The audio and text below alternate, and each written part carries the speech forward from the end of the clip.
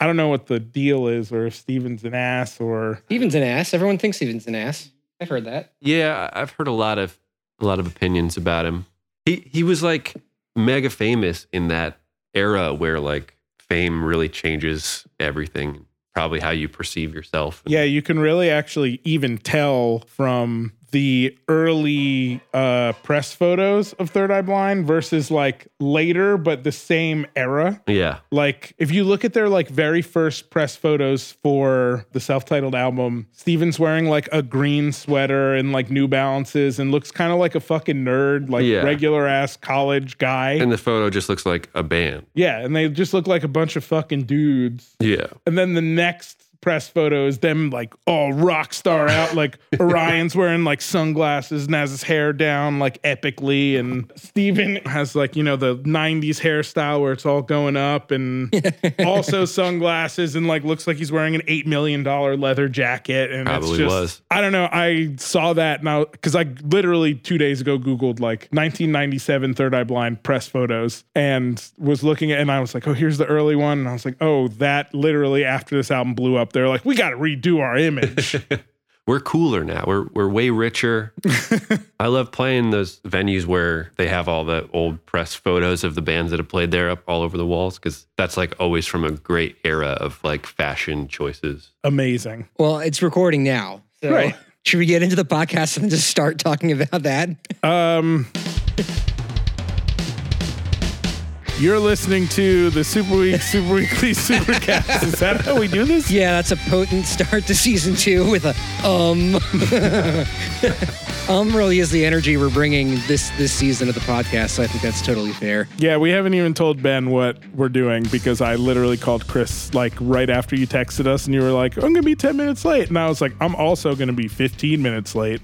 Speaking of which, our guest this episode is Ben Walsh. Let's actually introduce the man from Tiger's Jaw. I would say one of our mutually favorite bands, not just because they've employed me at some point. Would you say Nard? I said Def. Oh, Def. Of course. I mean, I guess our listeners who, if they know us, they definitely know you already. But Tiger's Jaw is like one of the longest standing PA bands. I think you, like, how long have you guys been a band now? We started in like late December of... The specificity is warranted, yeah. Of 2005. And you were how old then? December. I just turned 16, I think. Yeah. Yeah, just turned 16. So then where were you in the beginning of 2014? 9 years after starting Tiger's Jaw. In the beginning of 2014? Yeah. Oh, yeah. We're going back for this episode. Well, in the beginning of 14, I would have been living in Lancaster, I believe. I have no idea why he asked this question, so I'm interested to see. It's all in here, baby. Okay. Let's keep going. Yeah. So I graduated college and moved to Lancaster for about 9 months and worked a job out in Ephrata, PA, and lived with a good friend, Chuck, who managed bands, and Mike, who ran Mr. Suit Records, which recently closed, but was just like this amazing, long-standing record store in Lancaster. Cool. And that was 2014. You really moved from... You're up in, Scranton, Wilkes-Barre area, Ephrata, Lancaster area, Philadelphia. You ever live in Pittsburgh or Johnstown or anything? No. Not the western coast of Pennsylvania? No. My sister went to Pitt, so I visited a couple times, but never lived out there. Dude, Ephrata is like farmland. Yeah. You lived real close to Shady Maple. I've never experienced the smorgasbord, but This is like the most narrow casting we've ever done. You're just listing towns in Pennsylvania. I'm from the state as well. I have completely checked out. I don't know any of these places. I mean, I've spent a good amount of time in Lancaster because Chris Deem and playing music with him and going there and playing music there and Kaleidoscope. Oh, last season's guest, Chris Deem. Yeah. And, I always pass the sign for Ephrata and I'm like, how the hell do you pronounce this, Chris? He's like, oh, it's Ephrata. And I'm like, it's not Ephrata? And he's like, no. And then he told me about some screamo bands from there and whatever. But to get into the reason I asked you where you were and what you were doing in the beginning of 2014, 2014 was 10 years ago, because we're now in 2024. We're in the 20s. I can do math. I just connected what you're doing right now. Let me live. And the Super Weeks put out an album called The World is a Terrible Place and I Hate Myself and Want to Die in 2014. That was our first official, I'm doing air quotes, release as a group. Congrats on 10 years. Thanks. It's great to be here. We decided we wanted to reboot the podcast because it's fun to talk to our friends about absolutely nothing. Who cares? Just in case you're listening to this in the future, it's been like 3 years since we released an episode, 2 years, something like that. I think we did the whole 2021 season. Yeah. So it's been 2 full years pretty much. And we were so gung-ho to bring this thing back because, maybe 15 of our friends listened every week and they absolutely loved it. And we had 0 good ideas for what to do to bring the podcast back. So Evan, 15 minutes before you arrived here tonight to record this episode, Ben, called me and informed me that he had a breakthrough and he knew exactly what we needed to do tonight for our theme. Just in time. Just in time. Evan, did you want to reveal what that idea is? Well, we're going to play you a song off of that album and we're going to ask you to critique it. Okay. As a legendary PA songwriter of your long Tiger's Jaw tenure, and you've also very well studied in like your cover bands such as Scumbag Petty, so you know how to study the masters. So time for you to study the disasters. I don't actually want to listen to it now. I was hoping we'd get to this in like 45 minutes or so. And why'd you bring it up? Because I was going to do this long buildup and get into whatever we were going to talk about. Okay, well, that's that enough peeking happened in behind the curtain. 2014 or whatever. Because, Tiger's Jaw was out there putting out some cool records. We, had previously met probably around that time, maybe a little earlier, because Dangerous Ponies time coming up to, well, probably definitely before that if you were living in, the Lancaster area, because we met when you were still up in Scranton. Yeah. So Ben, did I meet you back then? Because Evan said that there's a Dangerous Ponies reason that we had met, and that of course is the band that Evan and I were both in. I thought I didn't meet you until many years later. No, I know I met you, Evan. I don't know. Maybe it was after you were playing with the Ponies, because okay, yeah, it was maybe when we were doing Andy Black time. Oh, that's a tight little window. Yeah, it was at a college in Scranton, and 3-Man Cannon played, which is why I was there. And Hop Along also played. And if I recall, the PA got fully blown out during your set. We ruined it for everyone. Competing with Evan's Fender Twin Reverb that was cranked up to the full possible volume. 3, it was on 3. Okay. Thank you. Yeah. Well, it doesn't get any louder past 3. It just Pretty becomes much more distorted. Well, I just remember, seeing maybe there was like a projector or a screen backdrop, which was the album art, which was 2 beards with glitter kissing. Yeah, that was me and Kyle. That was our press photo of the time. Yeah, it was awesome. And I think, especially at the time, Scranton was a little behind the times and maybe not as progressive as like our group of friends wanted it to be. So it was just like, for me, it was a cool thing seeing that gigantic behind the stage at this show that happened in Scranton. So props to you for that. So you'd say there was more Michael Scott-minded people in Scranton than there were Oscar Nunez-minded people? Sure, yes. Well, that's fitting. That was the moment. Yeah, that was a very fun show. But yeah, I remember the show, and then I remember everyone went out afterwards. I don't even remember where or what we did at that time in Scranton. Yeah. But I remember going out, and I remember meeting you, and I remember spending a lot of time with Pat Breyer. Legend. And, that kicked off a lifelong friendship from that point on I feel like it's so crazy how so many of y'all moved down here, or like we met going up there, Tim Jordan, Russell, all the 3-Man and Tiger's Jaw folk, like a lot of y'all moved down here. Yeah, well, like Russell and Tim and all those guys from the Tamaqua area, they were like our first out of town buddy band that we used to do like show trades with and stuff. And so the first time we played down their way, we were like, oh, this is the coolest thing. We're playing like an hour from home. Like it felt like going on tour. Road gig. Yeah, we're good. We're hitting the road. Kind of recently, I drove down the same way, unfortunately not to go to Tamaqua, but I was driving past it and I was like, this ride used to feel like so much longer. Like it felt like it took such a long time to get down there, and it was so exciting to be playing an out of town gig. And now I'm like, it took me like 40 minutes to drive there. Well, that's the thing I think about too, is just like as not just aging rockers, but aging human beings, like the elastic kind of experience of time where even like a month feels so much shorter now. And it's just because we've existed for so much longer. Yeah. Like that relativistic scale. Right. I had that same thing where there was like community centers or churches in my town that we played the basement of. And I remember like going out the Drexel Hill from Havertown, which is like maybe a 35-minute drive. And we were so psyched to not be playing our cafeteria at our high school. That's that first time magic. Yeah, and you remember so many more details from those kind of formative experiences. early touring, if you're doing like a long weekend or something, you can pull more details from like that long weekend than you can from like a month-long tour years later, you know? Oh yeah, I think about the tour that Evan and I did back in the day with Pete Helmus, his other band, Peter the Piano Eater. Yeah. And it was called the Eat Chipotle for Free Every Day Tour, where our goal was to have free burritos from a Chipotle every single day of the tour. I think we almost nailed it. We almost did it. I think we missed one, but we got 2 free ones in one day or something. Yeah, so I think like we still checked it off like 1-to-1 for the amount of days we were out on the road, but it was a technicality that we got by on. That was a golden age. Of, of free Chipotle. Yeah. Take advantage of the old a couple times. hack. A couple times. Yeah, that's how you got to do it. Mm-hmm. Yeah, gentle listener, if you're not familiar with this tour hack, we may have even talked about this before, but I'll recap it just in case. We talked about this in Mike it's the best Bell's thing that ever happened to us. And Joe's episode. You used to be able to just like call Chipotle's and be like, hey, we're a band on tour. Would you be okay with hooking us up with free burritos today? And we each had our own sort of special approach to it that may or may not work depending, but it was like, yeah, like you were saying, the golden age of touring, the guacan age of touring. What was your angle? Just direct. And well, first I would start by asking for a manager. Yeah. Just to like sound official. And then from there, just be like, hey, we're a band on the road and we're playing in your city today. We were hoping that you'd be able to help us out with some meals. Yeah. Like I avoided the word free, because I felt like they were like, well, we won't give handouts, but if you can help us out, we're a band on tour. Just like appeal to their sense of like elevated experience of like giving an artist on the road, like free food. When you're a DIY touring musician, you're essentially a college kid permanently. You know what I mean? Yeah. It's like that same lifestyle where you're just like, I'm a broke college kid. It's like perpetually. Well, I'm watching a lot of Survivor lately, and I think about it like that too. Where I'm like, oh man, these guys.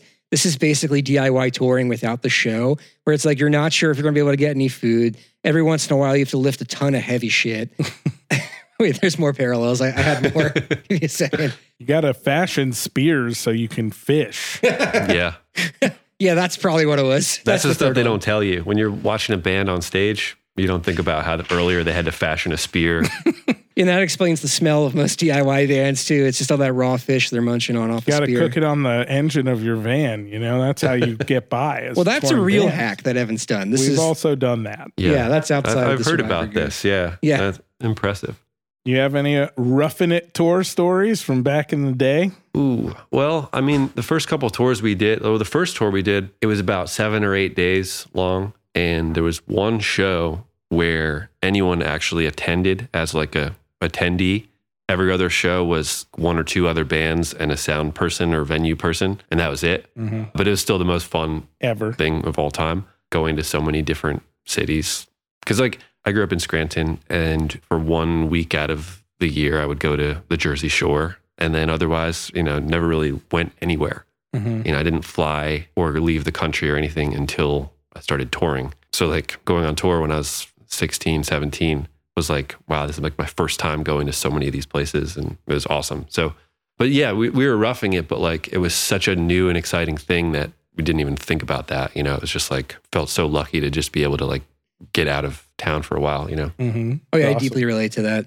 Just like getting to go over that massive bridge, and I think Mississippi, that's just like over a body of water for like miles for the first time. Oh yeah. I remember like looking out the window of our busted conversion van and just thinking about like how magical and like almost like spiritual the experience felt. And then like we slept on the dirtiest floor of all time later that same night, and that felt just as magical and spiritual to me. Yeah. We brought one of those little like mini like UFO looking grills, mm-hmm. and would just like buy the cheapest food from the grocery store we could find and just like cook in the park, outside of the shows or whatever. Like, and then just kind of like would meet other bands that we played with, and they very generously would put us up somewhere and we'd all cook food together or whatever. And it was very like communal and cool. It made you feel like there's that unifying thread in all these different places. Like, oh, there's people that play music and support other people that play music. It's like, felt cool to see that for the first time in those early tours. Mm-hmm. Oh yeah, I love that communal connection of DIY too. But you're also touching on something we love to talk about, which is like, what communal meals did you make on tour? Was there like a go-to one that you as a band would like pool your resources together? It's usually just like tacos or something, like just... Yeah, what's in them? Tell me about it. I mean, it wasn't like a recipe, really, that was just like our go-to was just make some tacos. Whatever you bought at the grocery store, throw it in a some tortilla. Ground beef, some veggies and stuff, and just throw it all together. Sounds beautiful. Great. Yeah. Love that. It was great. Guess I can't milk a tiger straw recipe out of you for I don't fancy myself a much of a cook. Well, that's surprising to me because let me pivot here. You own a small like donut and coffee shop. Yeah, but I'm not making I'm not designing the recipes or anything. I just assumed that you were, because you're such a DIY guy at heart, that you like generated everything from the core yourself. Well, we linked up very early on with someone who had a real passion for pastry making, and he sort of developed all of the recipes and stuff. His name is Tiago, and he's no longer with Helloooo, but he was with us for many, many years and refined a bunch of recipes and developed a lot of stuff and really got us started on the donut end of things. And it was like Helloooo Donuts is like through touring, going to all these new places, we would always kind of seek out the cool coffee shops or the cool donut shops and whatever. And we were like, our area of Philly could use something like that. And so that was kind of where that idea sprung from. But yeah, like I didn't really have much kitchen experience. So we figured we'd just kind of pool resources more so. Like I mostly work as like a barista and then do a lot of kind of behind the scenes stuff, like trying to fix things when they break and doing the books, that type of stuff. That's really cool that was an explicit goal, that you were like, well, what does a DIY band, like what attracts me to a certain part of a city? I mean, I guess that's like the logical, like one-to-one, like, well, what niche is like needed here? Yeah. But what about donuts in particular spoke to you? Because I love donuts. Yeah, I love them. I grew up in Scranton, right around the corner from a Krispy Kreme, and they used to do this thing where you could bring your report card, and for everything B or above, you would get a free donut. Wow. So that was awesome. So I would just like try to do as well as I could in school. Donuts were the motivator. And, I'd just get a bunch of donuts and eat them all and then feel horrible for a day and wait for the next quarter to start or whatever. But it's just a cool spot where you can post up and hang out and like drink a coffee and whatever. It's the same affinity I have for a good dive bar or a good diner. You can just kind of post up there and have a good conversation. And oh yeah. Should we be expecting a Helloooo diner or Helloooo dive bar on the horizon? I mean, we lost Melrose here in South Philly. We could use another diner. Yeah, there is just a bombed out hole next to Broad Street down there. So if you could swoop in and give DIY bands a reason to stop by that hole, that would be great. As a Jersey boy, I have quite the affinity for a diner. So no one does it better than a Jersey diner. They don't. Shout out to Colonial Diner. It has a whole vegan menu. Like half of their menu is vegan there. And that's a South Jersey diner that I love dearly. Love diners. Diners, and diners. That's what that TV show should be called. Can you say the host's name for me again, Evan? Ben Walsh. No, he's the guest. What are you talking about? Of Diners, Drive-Ins, and Dives. No, he's the host of Diners, and Diners. Okay. I see what we're doing. This is a new episode of Diners, and Diners. We're here with our host, Ben Walsh, and he's going to tell us about his favorite diner. Well, my favorite diner was called Chick's Diner in Scranton. It was a casualty of the pandemic, unfortunately. God, so many were. It's like a greasy spoon type place. And I think, they tried to pivot to takeout. And sometimes like that type of food is not meant to travel. Mm-hmm. So I think things started just kind of slowing down for them. But it was just like, it was open 24 hours. It was open, even on like Christmas or New Year's or like, whatever. If it was after a show or, no matter what time it was, you could always post up there and eat some food, hang out. Ugh, the best. It was great. One time I saw a guy clock out, comes out of the kitchen and he sits down in a booth and he takes off his like chef jacket, revealing a button-down Dragon Ball Z shirt to then further, I guess, need to cool off or whatever. So he undoes the buttons on this Dragon Ball Z button-down shirt, revealing the Dragon Ball Z tank top underneath that. Wow. Sounds like my fucking kind of guy. Yeah. When you say Dragon Ball Z shirt, was it like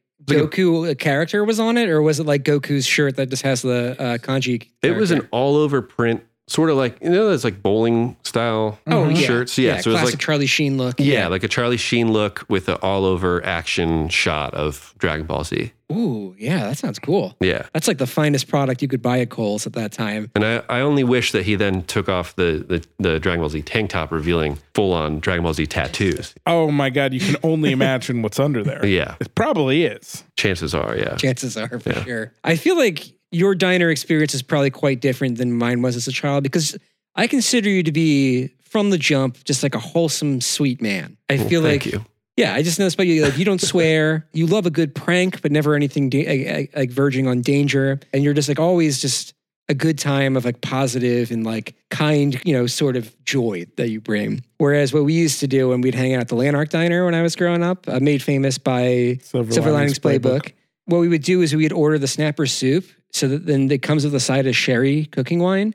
So we could just get a free thing of wine and we'd chug that then sit in there and smoke cigarettes until like 2 a.m. because it was open 24 hours and nobody cared that we were like 14 and they're drinking cooking wine and smoking cigs. That's fucking disgusting. Yeah, it was kind of gnarly. an amazing life hack though for a young teen. True. Oh yeah, we found if teens, if you're listening. Yeah. No one smokes anymore. I can actually tell you, this is not to make this about me, but this Christmas when we went to my dad's, his girlfriend is a big fan of Absolutely Fabulous, the British, like the BBC show from, I don't know, a few decades ago. And the two stars of that show are like brassy women who like to smoke and insult people and stuff.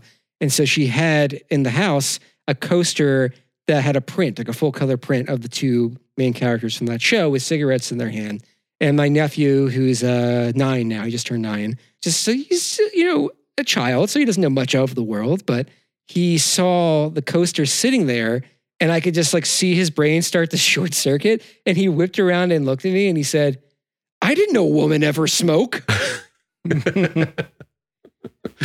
So teens now, they're not interested in our cig and sherry hacks. Well, they smoke those, the vapes that kind of look like AirPod cases. Yeah, with like a stick off of it. Yeah. Little it used to be mouthpiece. USB sticks. Now they've moved on to AirPod cases. Mm-hmm. Oh, I'm behind the technology in that. Well, I think there's a even newer one that kind of looks like a highlighter. Oh, interesting. Yeah. I've seen the highlighters. They're always these really bright colors. Yeah. Is that intentional to like pass it off as a highlighter? To like, to have it at school or whatever. Of course. Yeah. That's the end game of everything. That's how you get kids hooked. That's what everyone's goal is making money and getting kids hooked. That's right. That's what we're trying to do with the podcast. Right. And that is where the transition where I would have gone to the song from 2014, I would have been like, look, now we play the song to get kids hooked. Oh, we can do that now. A massive corporation called the Super Weeks, back then the Weeks. And we're just trying to get kids hooked on the good stuff. Yeah, and that was only about 9 years ago now. So that was my nephew was born then. let's get him hooked. Yeah, let's listen to the song now. This is 10 years ago. We're 10. This song's older than your nephew. Wow, don't make me think about that. Yeah. Anyway, here's the song. Night Swimming? Night Swimming at the Full Moon Party, I think, is what the name is. I think that's what it is.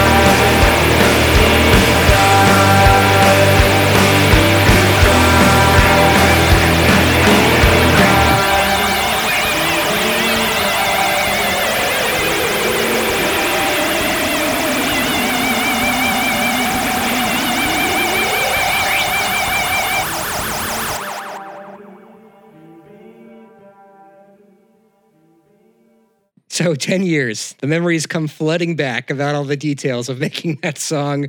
For one, I did not remember the intro being that unbelievably long, and then also the outro being that unbelievably long. But the noise collage in the end was kind of like a happenstance thing, because I think we've told a little bit of the story before, but I mentioned Peter Helmus a moment ago. He played bass for us on this record, and unbeknownst to us, he just brought our friend Mike Bell along with him.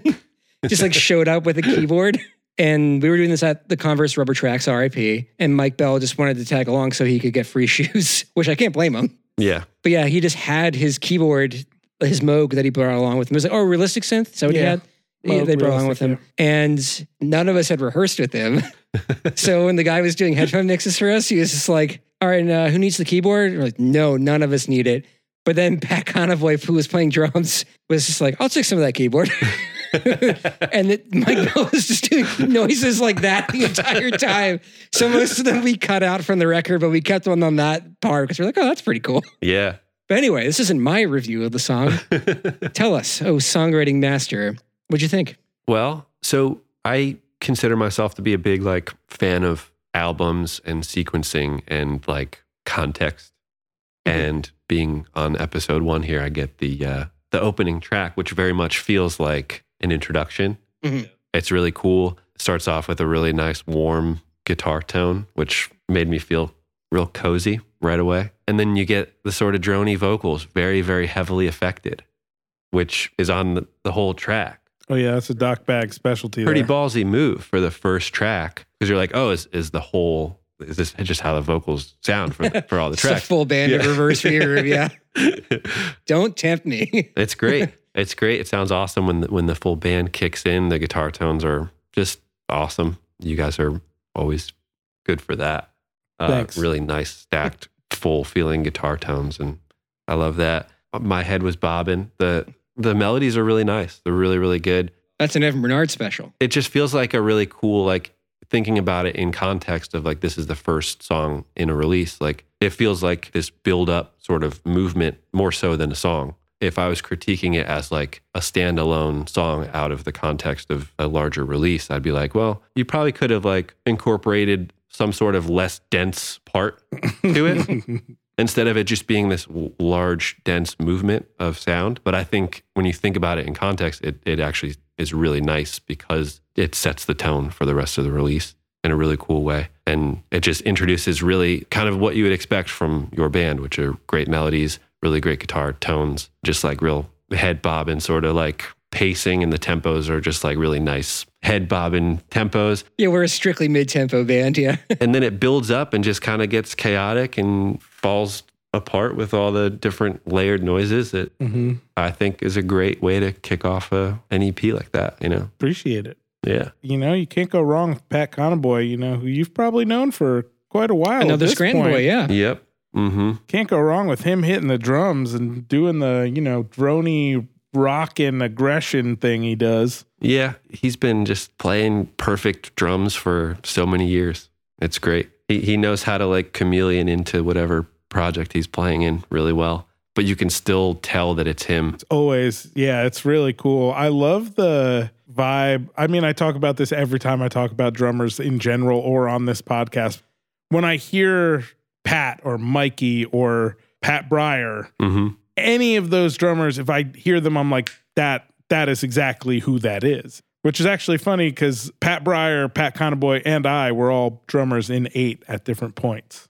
And it's funny because Pat Conavoy wrote the drums to the first couple songs. I wrote the drums to the next couple songs. And then Pat Breyer recorded all of them. And they don't sound anything like me or Pat Conavoy playing the drums. They sound exclusively like Pat Breyer playing the drums.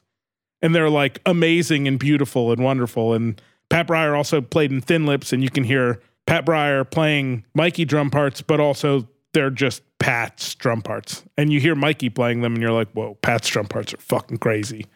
They're like subtly so complicated, but they read so simply, like as you listen to them, where it's just, it always serves the song so well, but it's never the most obvious thing, but it never sounds out of place. I don't know. It's like this perfect balance. I recently got to play in a Black Sabbath cover band with Pat. So what's the name of the band again? Black Sabbath. Our friend Andy Saba is the Ozzy of the band. Oh, so cool. And it, like most good things, it started as kind of a joke, and then we were like, yeah, we should do this. It would be really fun. So it's like the Super Weeks. Yeah, started mostly as a joke. Yeah. So yeah, we did a Halloween show, and it was a lot of fun. But poor Pat, the drum kit, which was not ours, kept moving. So like, you can expect maybe the kick drum to shift a little bit, or the hi-hat to move a little bit. He was like fully extended by the end of every song. I felt so bad. The hi-hat kept actually tipping over. Ben sent me a video of him reaching for the hi-hat, elbow locked. His arm was so far out. Then he drug it back while still playing the song. And I felt so bad for him. We put a lot of work into like learning these songs, but he played so well, especially considering that basically all of the drums were just running away from him during these songs. And he was still hitting, like he didn't hit less hard to kind of keep them from moving. Like he just played his normal way, but just had to keep getting further and further away. Yeah, I think he's just so supremely chill that, it's like he's unflappable. Like it wouldn't bother him that his like drums are genuinely skittering away from his body as he's smacking them. The tricky part with the Sabbath songs, though, is some of them are so long. So it's like it starts moving like a minute into the song, and you're like, oh, there's like 7 minutes left in this song. I'm not going to be able to move these drums for a while. Which was your favorite Sabbath song to play?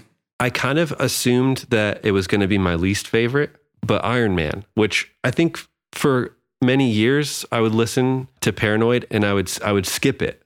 And it's iconic riff. You've heard it at Guitar Center played wrong a million times. You don't need to hear it again. And it's just like, I don't always love when the guitar part and the melody mimic each other, which Sabbath does a lot and mostly to great effect. Mm-hmm. But yeah, for some reason in my head, I'm like, it's just really long and it's repetitive and whatever. And there's other songs on the record that I just enjoy so much more. So I was like, well, this will be fun to play maybe, but it ended up being the most fun to play. And it gave me a newfound appreciation for this song that I've heard a million times. And, you kind of think like, I've heard that one enough. I don't have to listen to it again. But it kind of like, I heard it and it sounded really fresh and it was really fun to play. Yeah, learning a song gives you like a different experience of it in a way where it's a new intimacy you have with it. Yeah. And so it's like a fresh experience of it, even if you've heard it a million times. I can remember figuring out like Jimmy Buffett songs for cover bands and being like, oh, there's like a little synth flute thing here that I hadn't noticed before in Cheeseburger in Paradise. And it's like, there's like nuggets that you can appreciate. Cause like every song is like a music theory construct, like whether people know the theory or not. So there's like a bit of layering and like something to experience in it that you're not getting just from like a cursory listen. And especially Black Sabbath, where you get to like that song is so like monolithic and like it's monophonic and monolithic where everyone's moving at the same time on the same note. And it just feels like you're a big Iron Man monster just like stomping around as you play that song. Let me tell you, going back to incredible bass players who are incredible arrangers, Geezer Butler. Geezer. For the listeners, were you Tony or were you Geezer? I was Tony. Yeah, of course. I was Tony. My God. But in that category, we got Geezer Butler, we got John Paul Jones, Paul McCartney, Orion Salazar. Mm-hmm. I don't really know who else to put up there. I think I didn't hit record yet when you were talking about Third Eye Blind, but Orion Salazar is the bass player of Third Eye, the original bass player of Third Eye Blind. Incredible. I would put self-titled Third Eye Blind up there with the first 4 or 5 Led Zeppelin albums and, the first 4 or 5 Sabbath albums. And who else did I say? The Beatles? Any of those? The first 4 or 5 Beatles albums. The first one, maybe like from like number 5 through 8 or something. But no, I mean, even that early Beatles stuff is incredible. Yeah, Paul's incredible, but like Saw Her Standing There is like, it's like just like a motif that repeats, but it's such a great like mobile bass line. And that's from like their early days. He was already ripping. I just feel like the movement, like the way that Geezer Butler kind of plays in between Tony and Bill, it's just like so much intensity. And then when, Tony starts doing the leads, like especially in Iron Man, where, Tony starts really going for it. And the dueling guitar solos are just like layered on top of each other. It's great. How was that guitar solo?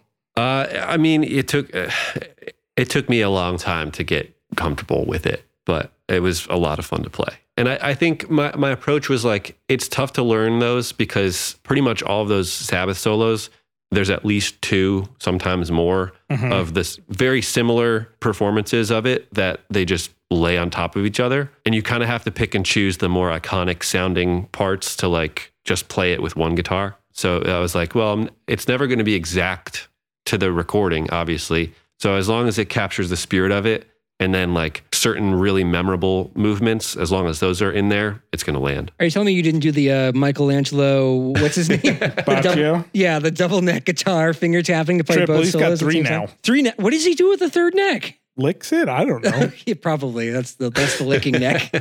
Just has candy strings on it, like Twizzler, pull and peel strings on it. I mean, I'd eat that. I'd eat that for sure. Ben would eat that. I would eat that. But you are kind of a cover band king, because I mentioned it before. You do Scumbag Petty, which just had its reunion show after how many years away? Almost a decade, you know. It was the time. America was jonesing for some Petty, and the gap was left by the man himself. Yes, and Scumbag Petty kind of started off as an homage to just Tom Petty, but it very quickly became not that. We would still do some Petty songs, but we kind of would cover a lot of just like 90s and early 2000s, very simple, dumb radio songs. So Third Eye Blind. Third Eye Blind, Sugar Ray. Ooh, yeah. Every Morning is such a great song. I love playing that song. It's great. Iconic riff. Are you drumming in Scumbag Petty? No, I'm playing guitar. I would love to play drums in a band again. I got to get behind the kit for something. We should address this because you are a multi-instrumentalist. I think I've seen you play almost every instrument in different bands. What instruments have you played in what bands? Lay it on us. So when Tiger's Jaw started, I was the drummer, and then eventually kind of switched to basically when we started that, I played drums and Adam played guitar. And if the two of us were available, we would take any show that we could possibly play, as long as both of us were available. And then once that show was locked in, we would see which of our friends were around to like join the band. Yeah. So if our friend who was a drummer could play, I would switch to bass. If we happened to find a bass player and a drummer, I would switch to guitar. So I would just kind of like shift around or whatever. I also played drums in Captain We're Sinking early on, and a hardcore band from Wilkes-Barre-ish area called Bad Seed. And it was a funny thing. Adam and I used to like join bands kind of in tandem, and then we would kind of get kicked out of those bands in tandem as well. And it happened 4 different times. Whoa. Wow. Brothers in arms. Yeah. Yeah. It was a package deal. You got, both of us. 2 heavy hitters, just bring them in, and maybe it's a little too heavy for them. They had to lighten the load. Yeah. So I played drums for Captain We're Sinking. I played drums for Bad Seed. Drums in this kind of noisy indie band called The Green Chair. Is that like an answer to Silverchair? If they let it tarnish, it turns green. Copper Chair. Yes. The Copper Chair. Lady Liberty's chair that she sits on, yeah. Let's see. I've played in Cave People at different points, sometimes on bass, sometimes on drums. The great Dave Tomein's band, Cave People, of course. The wonderful He's since retired. Now he's a strictly comic book writer and whatever he does for his day job. He's in Scumbag Petty as well. So he recently came out of retirement for that. I like that. Show. Thing about Dave is Dave's never going to fully retire. No. It's not possible. No. I love Dave. He's one of the best people on this entire planet. Beautiful human. Yeah, a true charmer. Yeah. I don't think he has a Dragon Ball Z tattoo, but he does have a couple anime tattoos under that Dragon Ball Z tank top, under that Dragon Ball Z button down. Yes. Under the Dragon Ball Z baseball cap that Dave would wear if he were to get into Dragon Ball Z like that. But actually, that's a fair topic because Evan is Dave's more of a Yu Yu Hakusho kind of guy. I don't know what that is. I don't know. He's got a Yu Yu Hakusho t-shirt that says Cave People on it. I personally own it. What is Yu Yu Hakusho? Is that what you said? Yu Yu Hakusho. What is that? It's a great manga anime written by the same guy who did Hunter x Hunter. Hunter Hunter. It predates Hunter x Hunter. It is basically the same character archetype for each of the characters, just on a different show. Still an adventure. It's wonderful. You'll have to watch it. When we have Dave on, we'll just get into it. We'll do an anime watch episode where we just do commentary tracks for animes. It'll be great. Yeah, we're already borderline unlistenable. Might as well put it to bed. Ben, are you into anime at all or any sort of animated features? It's never caught me like in a way that it's just very borderline stuff like Akira and what have you. Yeah, I guess some of the basics. Neon Genesis Evangelion. Like, oh my God. I finally watched that show last year. Yeah. Life changing. It's awesome. Yeah. I'm due for a rewatch on it because it's been a good couple of years. But yeah, I mean, I've enjoyed what I've watched. It's not like something that I seek out, I guess. What's your kind of thing that you like to watch to unwind? Or to be thrilled? Ben's a sportman. Well, You're a sporto? Oh, wait, of course. You're a baseball guy, right, too? I do love baseball. Recent years, I've gotten into watching football as well. I didn't really grow up with it at all, but yeah, it's been kind of fun. Sometimes very not fun, but sometimes very fun. But don't you have like a particular relationship with the Scranton baseball team too? Yeah. So when I was growing up, the AAA Scranton team, it was a Yankees. Sorry, when I was growing up, it was the Phillies AAA, and then at some point they switched and became the Yankees AAA. But they were called the Scranton Wilkes-Barre Red Barons, and they had a very funny mascot called the Grump. And the Grump. I grew up going to those games, and it was a lot of fun. And so I have a collection of Scranton Wilkes-Barre Red Barons memorabilia. Cool. Clothing and various things. How does the Grump tie into the Red Baron is my question. I don't know. I think it was maybe roughly Philly Fanatic-esque. He's green, he's furry, but he's definitely more round and supposedly grumpy. But he would also ride a quad. Much like the Fanatic, yeah. Yeah. So I have two pretty good Grump stories. One of them being, he would come out of the outfield riding his quad and do a couple laps around the field. And he used to do a little jump off of the pitcher's mound. This must have been like a new Grump or whatever. It was early on in one of the seasons. And he goes for the jump off the pitcher's mound and kind of lands on one wheel and like all disheveled and ends up falling off of the quad, and the head rolled off. So he's just a normal guy in the big costume, but the giant Grump head had rolled away like 15 feet. Yeah. Which was kind of traumatizing. Oh no. Oh, how old were you when you witnessed this? Probably 11 or 12. Yeah, that's the good age to be traumatized. Probably, it's just traumatizing in general. Yeah. See a man eat it hard and have his giant head roll off. Yeah. And then the other one is less of a story, just more of a thing that I saw, but it's pretty funny. So there used to be this area at the stadium called the Smokers Dugout, which was the designated smoking section. And I did see one of the people in the Grump costume sitting on the bench of the Smokers Dugout area with the head off next to him on the bench, and he was ripping cigs. He didn't have like an enormous Grump-sized cig to put through the mask. That would have been nice. That would have been a nice touch. I feel like that's such a fucking like Simpsons-esque picture in your mind, when you just think of like Krusty. Yeah. And what's his name? Like he quickly like throws the cigarette away while he sees like a kid coming up and being like, oh, hey. Puts the head on backwards. Yeah. You didn't see that. But you did. And that's part of the Grump lore. Was the Grump still around, or is that like No. So when they switched to a Yankees AAA team, they literally just started calling it the Scranton Wilkes-Barre Yankees for a couple of years, which just was devoid of any sort of like local. What did they change the mascot stand to? The Yanker? It's just like called Champ. Oh. Boo, okay. We're bored. I'm bored. Yeah, Champ's nothing. That's nothing. Yeah, not as cool as the Grump. And then they eventually changed the name to the Rail Riders as a nod to the train and railroad. Because that's steel country. Yeah. Which is better than just calling it the Yankees. I don't know why they just didn't keep it the Red Barons. I wish they did. In recent years, they actually brought back the original SWB logo from the Red Barons because people liked it so much. It's iconic. It is. It's, you think of like really iconic, nice looking team logos, and like the Yankees logo on a hat is just like a really nice looking logo. The LA, the Dodgers hat, like there's certain really iconic, nice looking. The Phillies P. The Phillies P. It's great. Okay, that one I know. I'm not a sporto. The Flyers P. But if you look up the Scranton, the original SWB, it's just a really nice looking, really great looking font. The way that it is overlaid, it's a good looking logo. Who knows? If it's that iconic and it was in a different part of the country, there might have been a band called the Stone Wemple Pilots. There might have been. Ooh. Mm-hmm. Yeah. We could make our own Scumbag Petty, but we could call the it Stone Wemple Pilots and just play near the Scranton baseball stadium. That's good. Hey, if we can get a gig there, we'll probably get paid some money. Probably more than we get paid as the Super Weeks. Yeah, that's fair.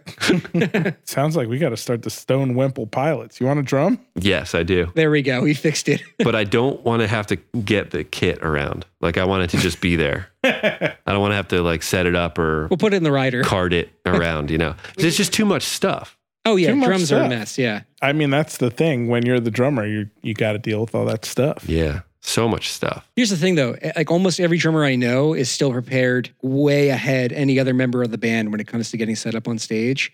Yeah, that's true. Have to be. It's a rule. Well, because, if you're waiting on the drummer, you're waiting forever. There's like so many little doodads and wing nuts and... Well, there's also the compulsion to get the drum set up and just start making noises. Yeah. Or if you're our drummer, Mikey, in the Dangerous Ponies, he would just start doing that between songs if it took too long. And he would just start singing the Temptations. He would like do the opening film, I know you want to leave me. Just like screaming it at the top of his lungs. Yeah, he'd do Ain't Too Proud to Beg. He'd do Oh, that's when I would get bored and I would start playing that on bass. What is that one called? That's the Meters. Sissy Strut, yeah. Iconic. He loved the drum beat to that song, so he would always play that. I love how the snare sounds in that recording. Oh, yeah. It's such a nice Drummer crack nasty. to it. Yeah. It's all groove. So I'm thinking good. about this now. We were probably pretty intolerable band members to have around, just like constantly interrupting, playing garbage between all of our own songs. I mean, we were young. We were like 19, yeah. We started that Dumb. band. Yeah. Don't finish that. Why? What are you maybe you alluding didn't to? know the quote from what's the Keanu Reeves movie? Point Break? Uh-huh. Yeah, Ben knows. You mind telling us? What No. it is? Wait, The is that- listeners out there who know are losing their minds. That's the right one now. with Kiedis is in it, right? Yeah. Is it just Kiedis or is Flea in that too? No, No, Flea is in it too, right? Yeah. And Kiedis shoots himself in the foot, I think. Yeah. Yeah. Well, that's a long hair, young Kiedis you got there. You got yourself a Kiedis. Oh boy. Are there any songs about California in that movie? There must be. I mean, it takes There's place gotta in be. California, right? Southern California? I think, yeah. There was surfing, skydiving, bank robbing gang. Yeah. Yeah. Yeah. It's That's probably cool. California. It's probably California. You a big Chili Peppers guy? I'm an appreciator. I'm not a big Chili Peppers guy, but You got to keep this in mind that your bass player Gorman might be listening to this right now, and he Yeah. is the biggest Chili Peppers he's a big guy. Frusciante appreciator, which I am too. He's phenomenal. I think that they do the thing that they do so well. And I think some of their songs I really, really love. Like Dosed is one of my favorite songs of all time. Oh, wait, So which one great. is that? It's one that they rarely play live because there's actually 3 guitar parts, so they can't replicate it or You whatever. only got one but for Shante. He needs that that's true. Michelangelo guitar. That's 3 true. necks. But it's great. I would love to see them live. I haven't seen them live.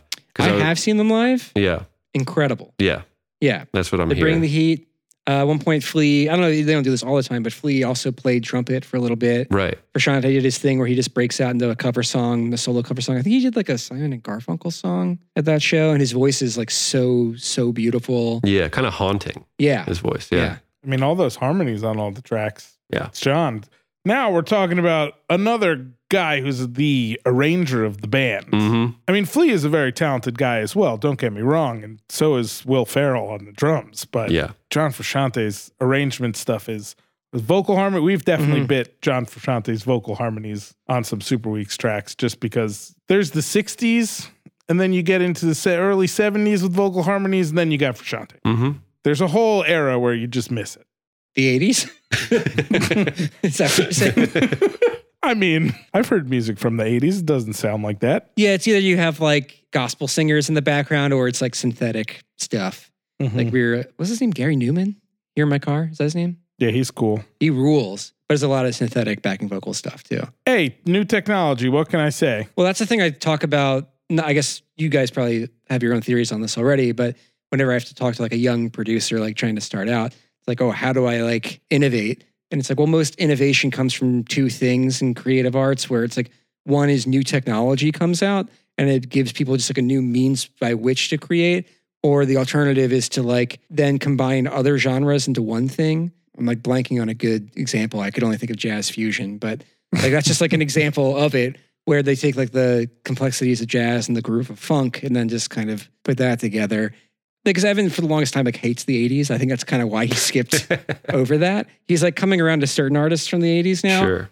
But that production style to me is so fascinating because it is 100% resultant of the technology of the time. Yeah. They were like, oh, here's this new stuff we can use. Let's use it on on everything. everything. Yeah. It really Every snare hit is reverse. gated reverb. Yes. Like a Super Weeks vocal. I mean, I love a gated reverb. I'm not going to lie. But Yeah. there's a lot of other things about the 80s that make it very hard to listen to.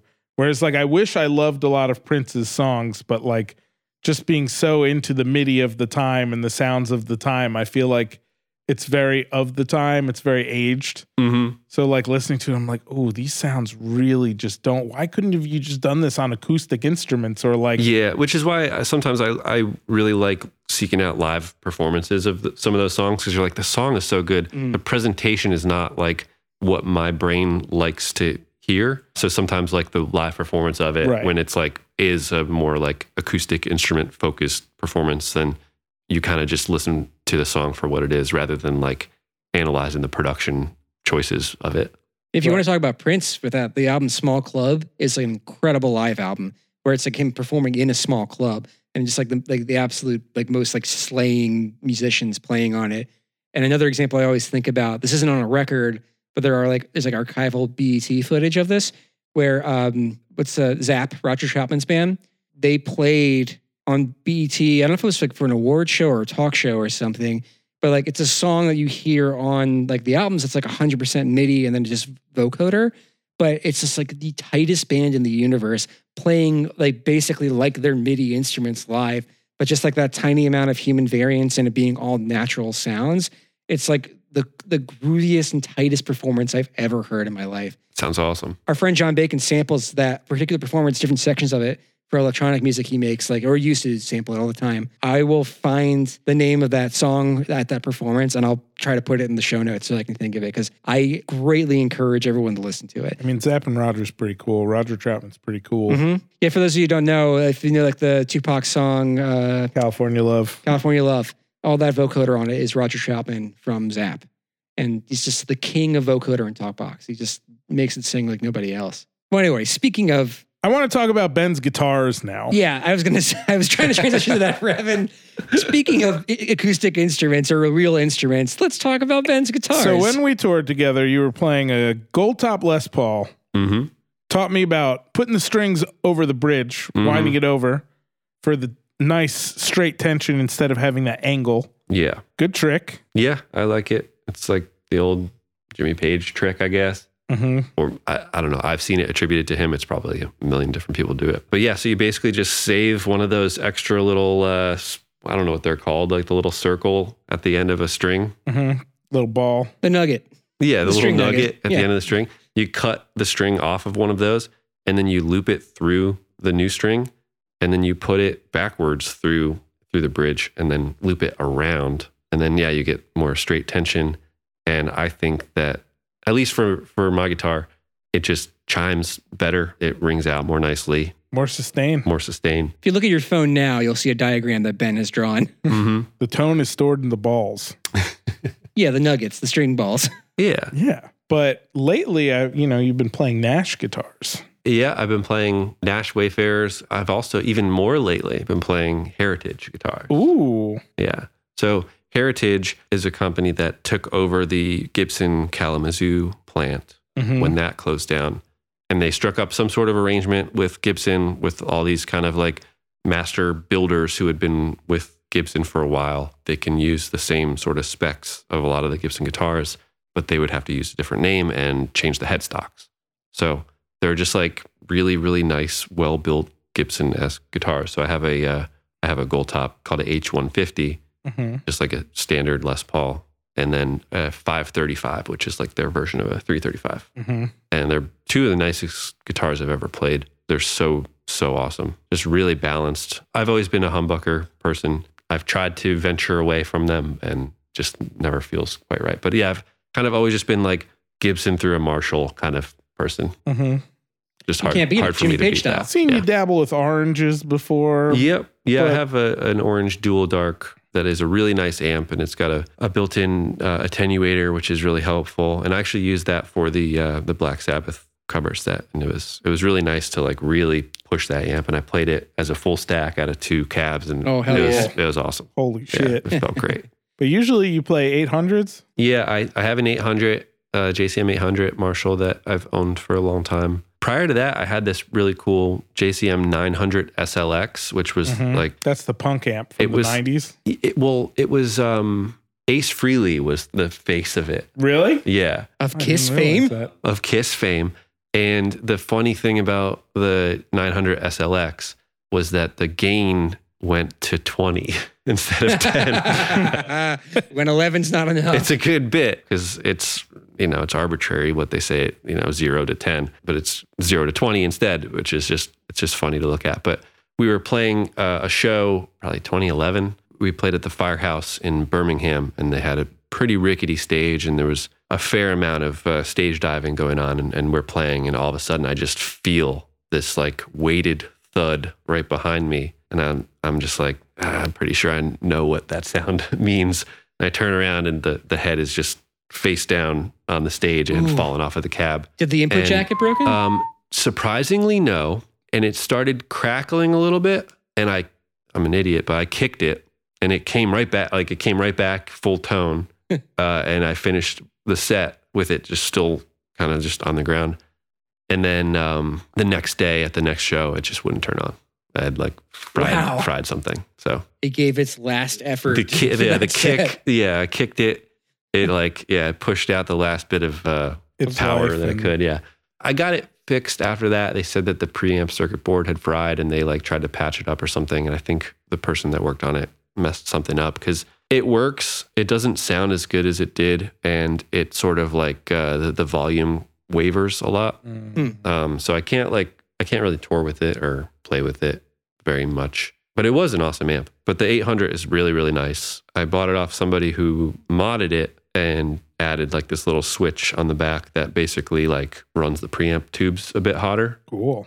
So it just breaks up really nicely and doesn't have to be like fully cranked to like reach really nice saturation. That's what we hear on a lot of your records, right? Yeah. So I've used that on most of the records. I've seen that in Will's studio quite a bit from Instagram posts. Yeah. So when we play live, I play the Marshall head through an orange cab. Sometimes the Marshall cabs can be a little brittle or a little fizzy on the top end. And the orange cabs, I think, are just like a little bit more rounded sounding. I like the juxtaposition of the Marshall tone going through the orange cab. Both Celestion speakers, but the orange British voice is voiced for more of that thick mid-range. Yes. Instead of the Marshall, what is it called? The 75Ts or whatever, the speakers that are in there. I think so, yeah. I hate them. They're my least favorite speaker on the planet.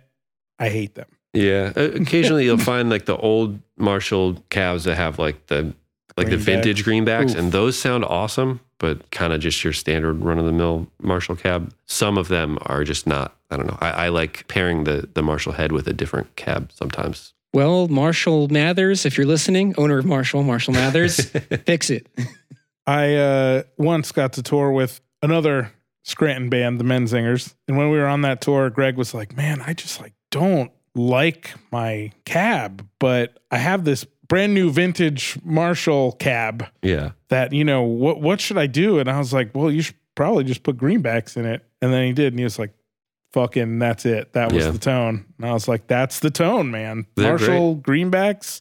Orange usually uses the G100H and the K100H or something is what they're called. Something like that. But that's what Chris and I had in our orange cab for a long time until I was an idiot. And when I was doing something in it, I left the speakers plugged in and I had the back of the cab just resting against it and it fell over and it literally pulled the, where you solder the cable to out of the speaker. Oh. So it literally pulled the voice, the cables out of the voice coil. And I was like, all right, cool. Well, I ruined those speakers. That's awesome. And they stopped making the G100Hs and now they make the K100Hs. And that's what I replaced until I removed them. And then I put greenbacks in the cab because nice. What else are you going to do? We have a recording studio. We have a couple JCM 800s. If you want that rock tone, you got to get the greenbacks. You got it. The 800s are tricky though, because some of them are amazing and have this magic to them. And then some of them are really tough to dial in. It's true. I got very lucky with mine. I've used that pretty exclusively, like in the studio and then on most of our tours. Recently, I also acquired a Blues Breaker reissue, and I use that with an attenuator, and it's really nice. And I jump the channels. That's that Marshall combo amp that Joe Reinhardt also has? Yeah. The thing is sick. I used that for actually a bunch of solos on, I can't remember which, maybe Bad Year, one of our records. It's a great amp. I think that it does for me what I wish a Fender Twin did. Oh, sound like a Marshall? Well, essentially, yeah. But like, it sounds totally different from the 800. But like, It's just like before I used it with the attenuator, I, kind of couldn't get it dialed in without it being just like blisteringly loud.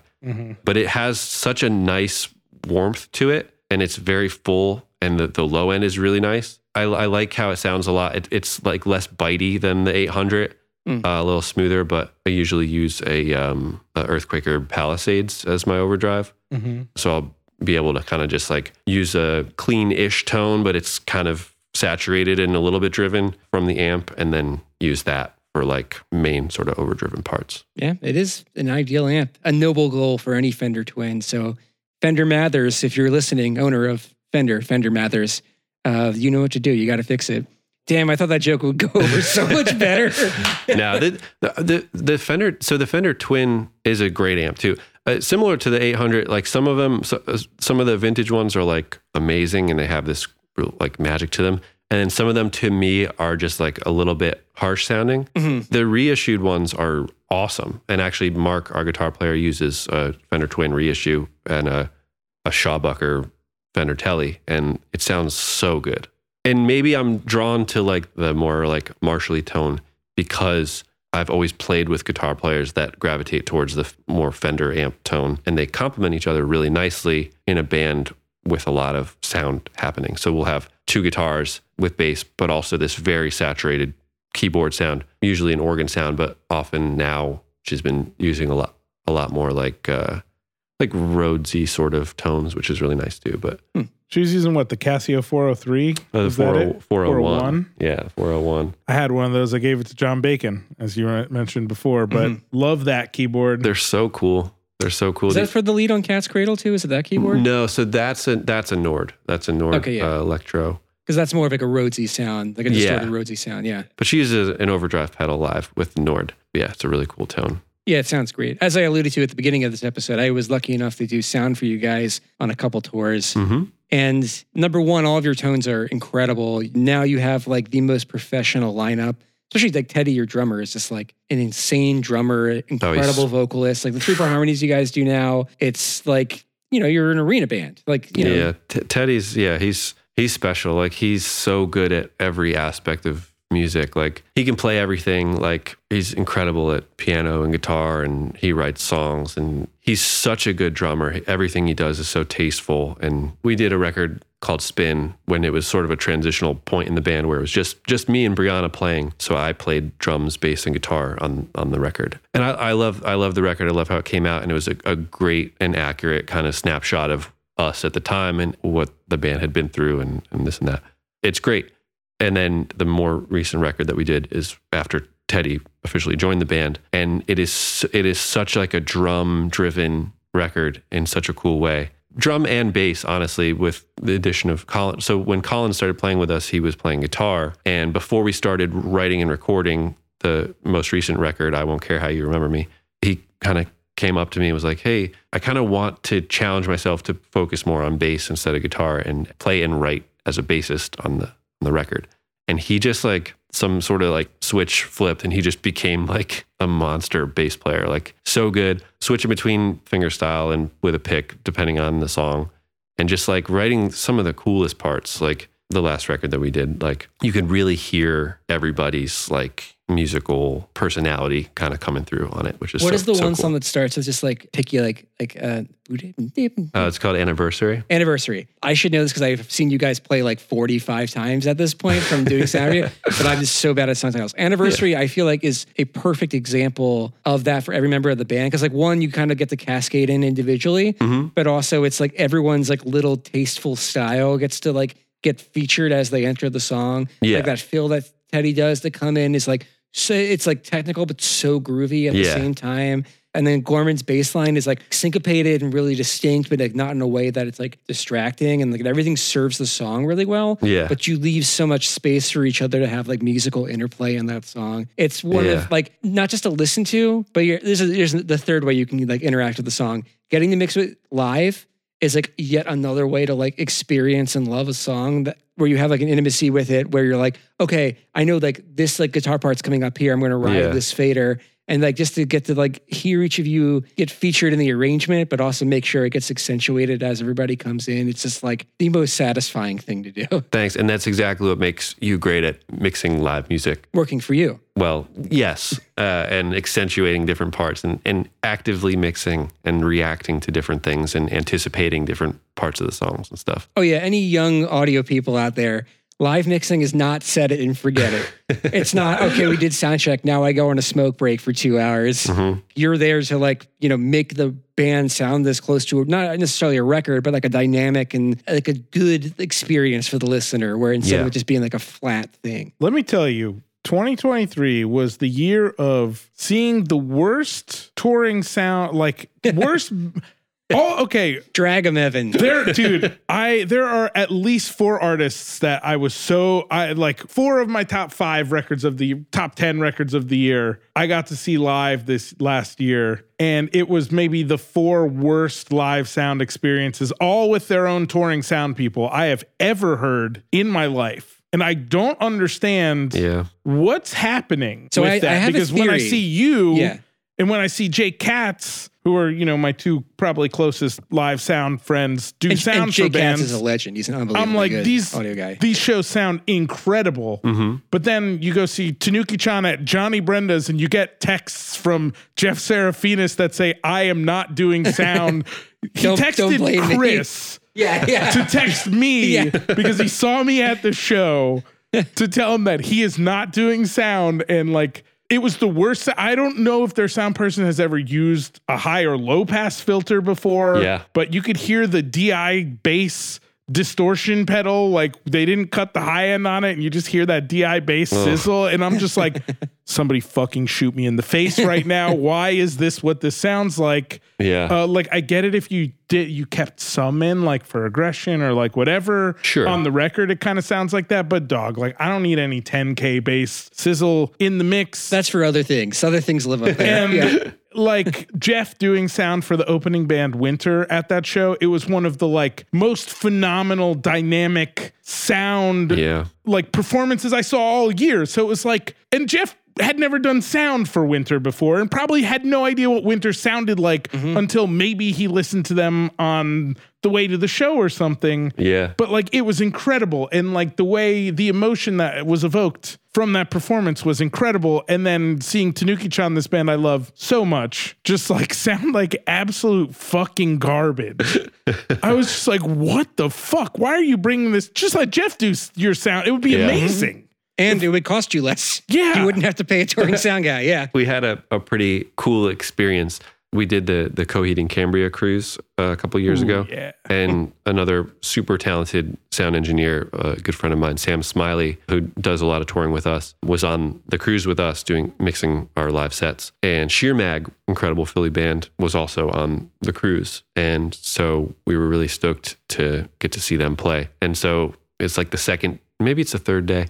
Regardless, they're playing on like the main ship deck, like the main party deck during the day. And, we're watching them play and they're playing very well, but it just like sounds so wacky. Mm-hmm. And we look over and it's just like some sound dude who's just fully checked out and like not feeling it, not actively mixing, not trying to like make it sound better. Probably didn't do his homework, listen to any of the bands. He's just there for the paycheck, whatever. And so Sam Smiley, we see him kind of from a distance, like goes over and kind of stands near front of house and he's kind of looking and he's talking to the sound guy. Like here he goes.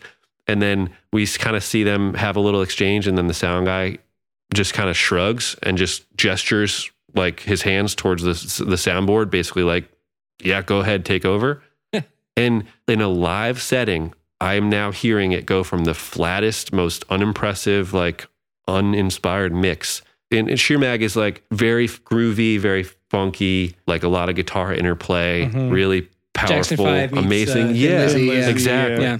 And so now we're like, okay, I can't feel the kick drum at all. So now I'm watching Smiley over there doing his thing, like just actively improving this mix. And little by little, all the little parts that you want to hear, you start feeling the kick drum. There's now separation between the two guitars. Now you can like really feel the bass grooving with the kick drum. Like actively, you saw it happen, and you saw the impact that someone who really cares about doing good sound, you saw that impact just come to fruition in real time. It was the coolest like thing. Videoed so people could justify my career a little bit more.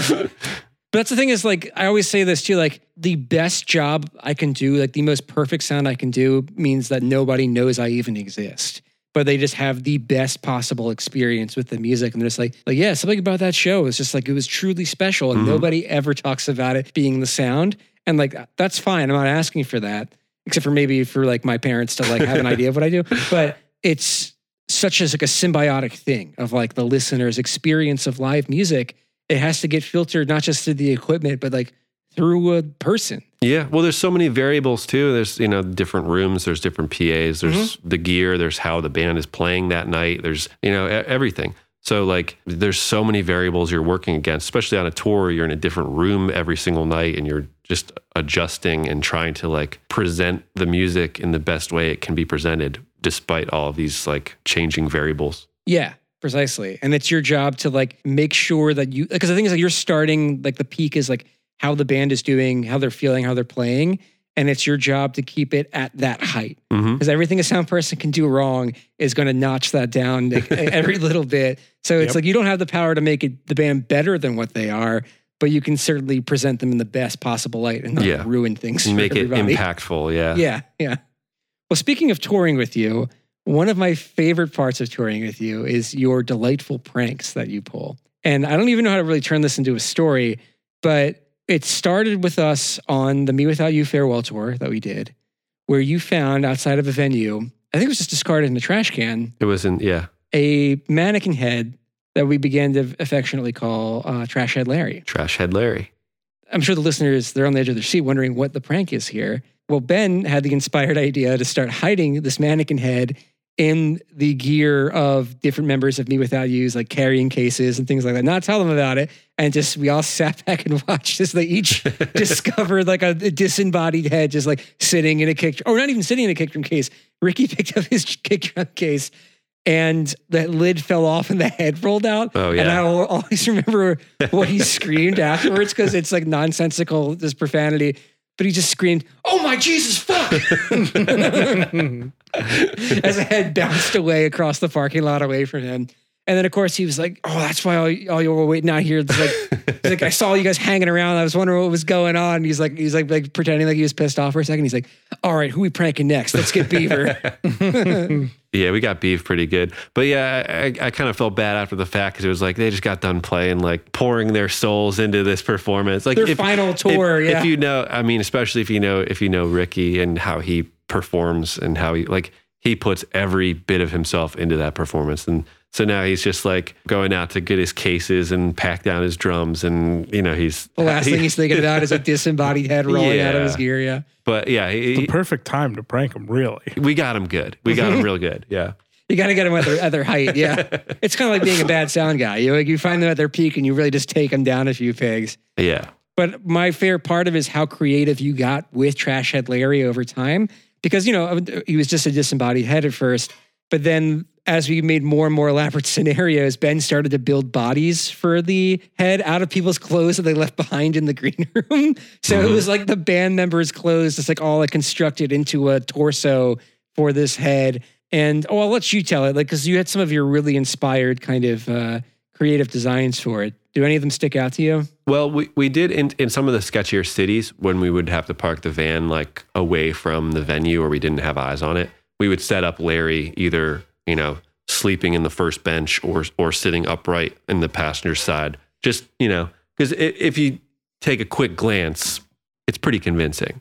So it was actually a nice, theft deterrent, maybe. Oh, yeah. Well, arms crossed, like a long sleeve shirt with arms crossed yeah. and a baseball cap on over the eyes. So you can't quite see. That's the other part about Larry is that his head was slightly caved in. It was a little caved in, It was really disturbing looking. Yeah, which is maybe why he was thrown in the trash in the first place. But there was he had so much more to give. He didn't belong. Like his story didn't end there in that trash can. He was a protector. Yeah, he made you laugh. He had a great sense of humor. Mm-hmm. What would you put on his gravestone? Trash Head Larry, a joke to some, a friend to all. That's beautiful. I love that. I'd say Trash Head Larry. No body, big heart. So currently, Trash Head Larry, we have a base rig. It's like a SVT rack mount in a road case that's way too big for just having the head in it. So in addition to the base head, there's also his head mounted in this box. So there's been a couple of shows that Colin used that rig for where the venue staff would be like, putting the head up on the cab and taking the front panel off, and then you're just staring at eye level with this mannequin head. Yeah. That's a good bit. It's a pretty good bit. Yeah, he's got a second life. He keeps going. My favorite one, though, is when you still had Trash Head Larry and I joined you for another tour with Manchester Orchestra, and they had zero awareness of this thing. And so we started to reorganize their green room with Trash Head Larry's like head and like making him a body like on the couch. Yeah. And was Kevin Devine opening that tour? Is that what it was? Kevin Devine walked around the corner and saw Ben and me like scrambling in their green room, holding sort of like Larry's body. Yeah. Yeah. And he was just like, what's going on here? Oh, are we doing a prank? And then he like immediately jumped in and started helping. He's like, he's going to need shoes. He needs feet, and like arranging his feet. Well, you get a really nice venue. Like if you're playing a show with Manchester Orchestra, it's going to be at a really nice venue. There's always a bunch of really nice fluffy towels, which are great for fashioning a body, Like stuff a couple into a jacket and you got yourself a torso. Roll them up the right way. You got like a thigh, and then you got like the calf muscle area too, like, and it looks like there's a joint. Like it looks really convincing. Mm-hmm. And if you turn on the TV, what else would Trash Head Larry be watching except for Scoob on Netflix? Yeah. The band kept going in to make sure the screensaver didn't go on, so the band would see Scoob when they walked into the green room. Yeah, and I mean, I don't know if this means the prank went over well or not, but we were a little bit down the hallway when they came into the green room after the show, and we just saw Larry go flying, Jazzy Jeff style out the door. Yeah.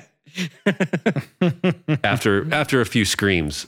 So I think that means it was a success. Oh yeah, for sure. Great success. We didn't get any complaints. Yeah. But one of my favorite touring experiences with you is not just the pranks, but also you guys love to have like wholesome, entertaining games. And we have Left, Right, Center, or Left, Center, Right, whatever it's called, which of course is a classic I think many people are aware of.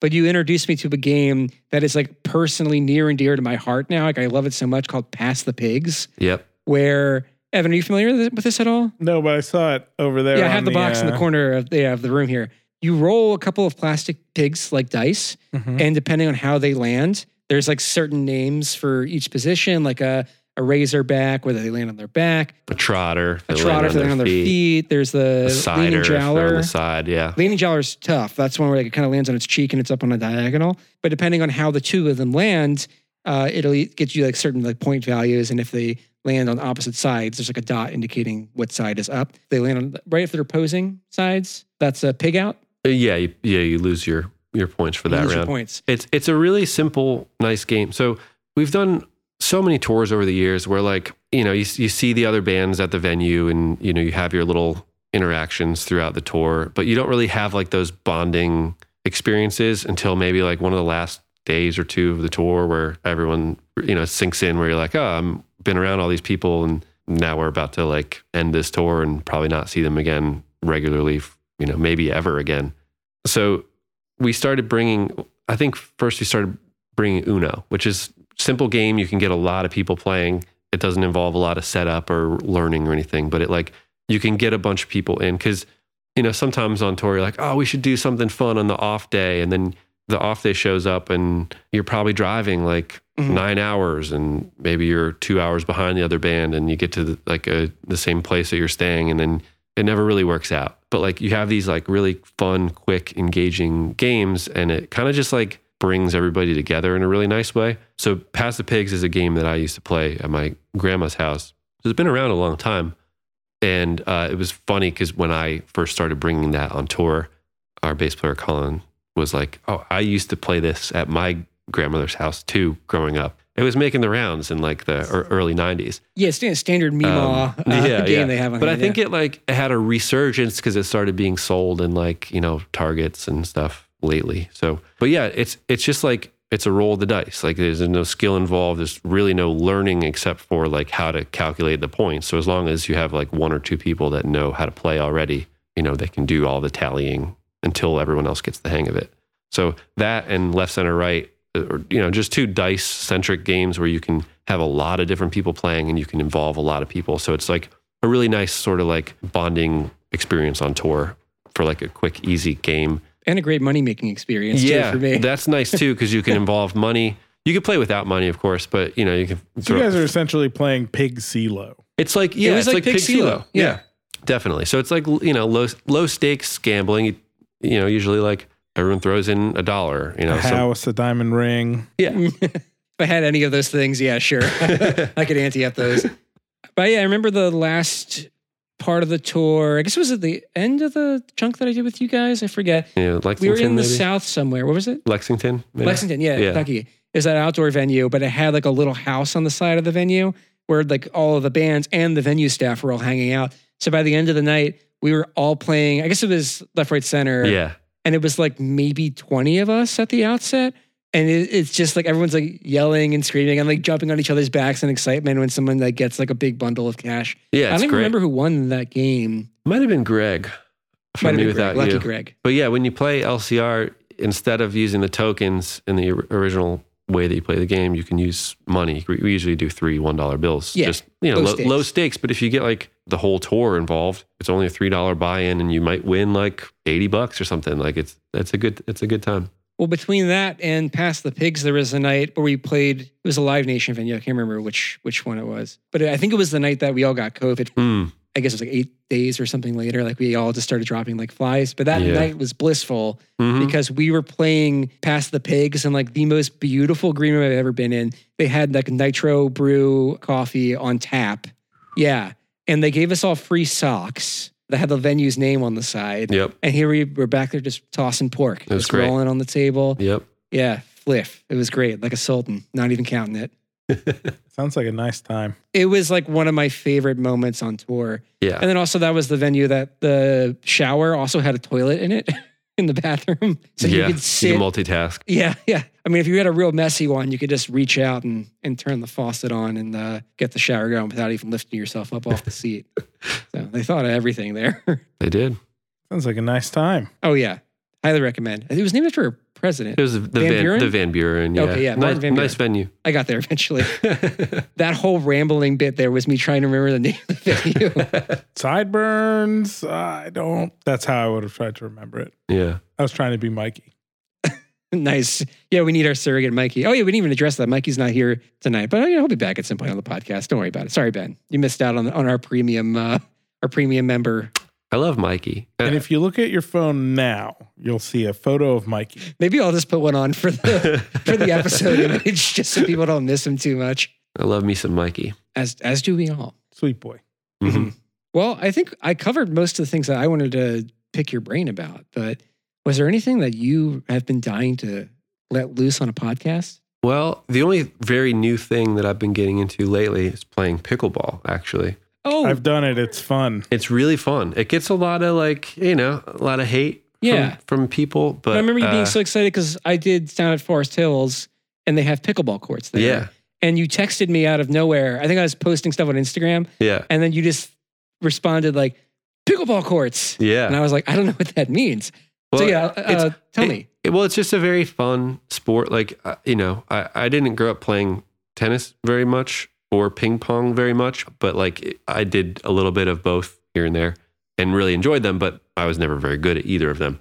And pickleball is just like the best parts of both. And it's very intuitive and it doesn't take a whole lot to get at least halfway decent at it. Mm-hmm. So it's just like a nice thing. I think sometimes when you have sort of like a unusual schedule and kind of like no reliable rhythm to your life, it's nice to living the touring lifestyle, right? You're either like totally gone or you're sometimes just bored out of your mind or you're like, you have too much to do or whatever. It's nice to introduce a little bit of like structure to your weeks, so we try to play like once a week and it's good exercise and it's good, socialization outside of, the world of just music. So it's been like a good kind of wholesome, holistic thing good exercise just for having some routine. It's a lot of fun to play. We usually play outdoors, but during the winter, we found a couple of indoor spots that do it.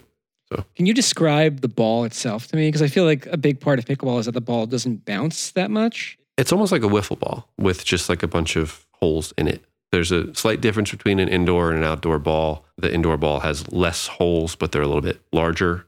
And the outdoor ball has more holes and they're a lot smaller. So it's like a little bit harder and it bounces a little bit higher on the pavement or whatever you play on. So there are like nicer courts, but we usually just play in like these kind of beat up old tennis courts in FDR Park. But yeah, so it's sort of like a wiffle ball and it's a paddle, not like a racket. It's not like stringed like a racket, but yeah, it's a lot of fun. It's like giant ping pong, it sounds like. Yeah, because of how the ball is sort of like a plastic wiffle ball with a lot of like air resistance from the holes. You spend a lot less time than you would with tennis or ping pong, like chasing the ball around, like if, like you hit it and it goes flying. It's good. It's a fun sport. You know, it's just been like good to get some like exercise and some routine. Oh yeah, that's what skateboarding was for me. Exactly. Yeah. Like, just to like have something predictable and physical. Especially that's the thing is like too is like with touring, like the most work you could possibly do, not to like belittle like all the other things around it, but like actively do on your feet at one given stretch is like 3 hours if you're the Rolling Stones or Bruce Springsteen, you know? But for the most part, like you're playing like an hour and a half maybe. And that kind of goes by like a blur. And then you load in and out and that takes like however long. And if you have stagehands, like you may not even do that much of that in the end either. And then you just sit. Like you sit in the van, you sit in the venue, you just kind of sit. You sit at the coffee shop, you sit at the donut shop, you sit at the diner. Sit at a lot of sitting. The dive in? I think I just came up with a new oh wait, hold on. That's encouraging drinking and driving. Forget that concept. The dive bar. No, it's diners, and diners. Yes, of course. With our host. Flavor Town. We'll have to work on that. We don't want to get sued by Guy Fieri. He won't sue. He's cool. He might just donkey sauce us when we least expect it, I'll take it. You'll take it. Well, Evan, do you have any other thoughts? No. So I had a bad bit that I was thinking up for this where in honor of Tiger's Jaw, I thought we could do some Tiger's Jawing and just see what kind of tiger news we have on the internet. So I was just going to Google the word tiger. Yeah. And I'm going to read the headlines of the articles that come up and let's just see how you feel about them. Let's see what we got. Okay. This was my bad idea. I came up with 15 minutes before we started. My other idea was we would record covers of each person who comes on the show's band. Yeah. And like sometimes deliberately do really bad jobs and be like, all right, now critique our cover of your song. To see how honest they would be about it. That's pretty good. I mean, we already put you on the spot once today and you know, you didn't deserve to be put on the spot like that. Well, I'll wait here for, a few hours while you guys go. I mean, I can just go get an acoustic guitar right now and I'll play you a couple of hits. All right. Well, unfortunately, all the Tiger news I found is just about Tiger Woods. That's not really that much fun. Yeah. There is a cut-off headline that I find pretty entertaining. NBC Sports, Jack Nicklaus, Tiger Woods would kill everybody on senior tour. I feel like that's probably golf related, but he's contagious. Totally. Jack Nicklaus and Tiger Woods. Come on, you're really venturing down the Mikey rabbit hole right here. Without Mikey being here, he probably he's going to be so bummed he missed dissertation on that headline. The Tiger Woods Nike divorce is a downer. It's okay to mourn it. That's from Golf Magazine. And then Unstoppable in red. Tiger Woods and Nike at the Masters. That's a headline about him just wearing a red shirt. He looks unstoppable in that red Nike shirt. Yeah, he's just a blur. Yeah, well, this bit was a flop. Let's move along. Well, I guess in that case, Ben, I guess we can move on to plugs. Is there anything that you want people to check you out on, or where can they find you online? Tigersjaw.com has all of our tour dates and whatnot on there. If you're listening to this soon after it comes out, we're doing some acoustic shows in mid-February in and around PA and New York City. And then in end of March through the end of April, we're going on tour with Movements, Webbed Wing, and Parish. Spiritual Cramp is also on a couple of the dates at the end, but that's kind of like a full U.S. loop. That's all the touring that we have coming up. We semi-recently released a split 7-inch with Joyce Manor, where we covered each other's songs. Is that where you got the idea, Evan? For what? Where you said you were going to record the cover of the guest songs before they came on the pod. Unrelated. I love both bands. I've done sound for both bands. And do sound with both bands. 10 years ago, I helped record one of Joyce Manor's albums. Oh, we'll save that for when we can trick one of them into coming on the podcast. We'll talk all about that then. But sorry, Ben, continue your plugs. I mean, that's kind of it. HelloDonuts.com. Hello Donuts. I think it's HelloDonutsPHL.com. So if you find yourself in the Fishtown, Kensington area of Philly, get some coffee and donuts at Hello. And vegan donuts, some of my favorites. We do have vegan donuts as well. They are awesome. And I think that's it for my plugs. Thank you so much for having me. Yeah, thank you for being here. Thanks for hanging. Do you want to do the sign off? I forgot it. You've been listening to the Super Weekly Supercast. Thank you, Ben. Hold on, it's not Super Weekly anymore. It's going to be like seasonal now. Oh, okay. The Super Week Super Seasonal Supercast. we'll think about it. We're workshopping a lot of stuff this year. We'll see what happens. Super sporadic. Super sporadic Supercast. Thank you, Ben, for bringing us back. Just like you brought me back into my live audio career. Well, he does it all. He does it all.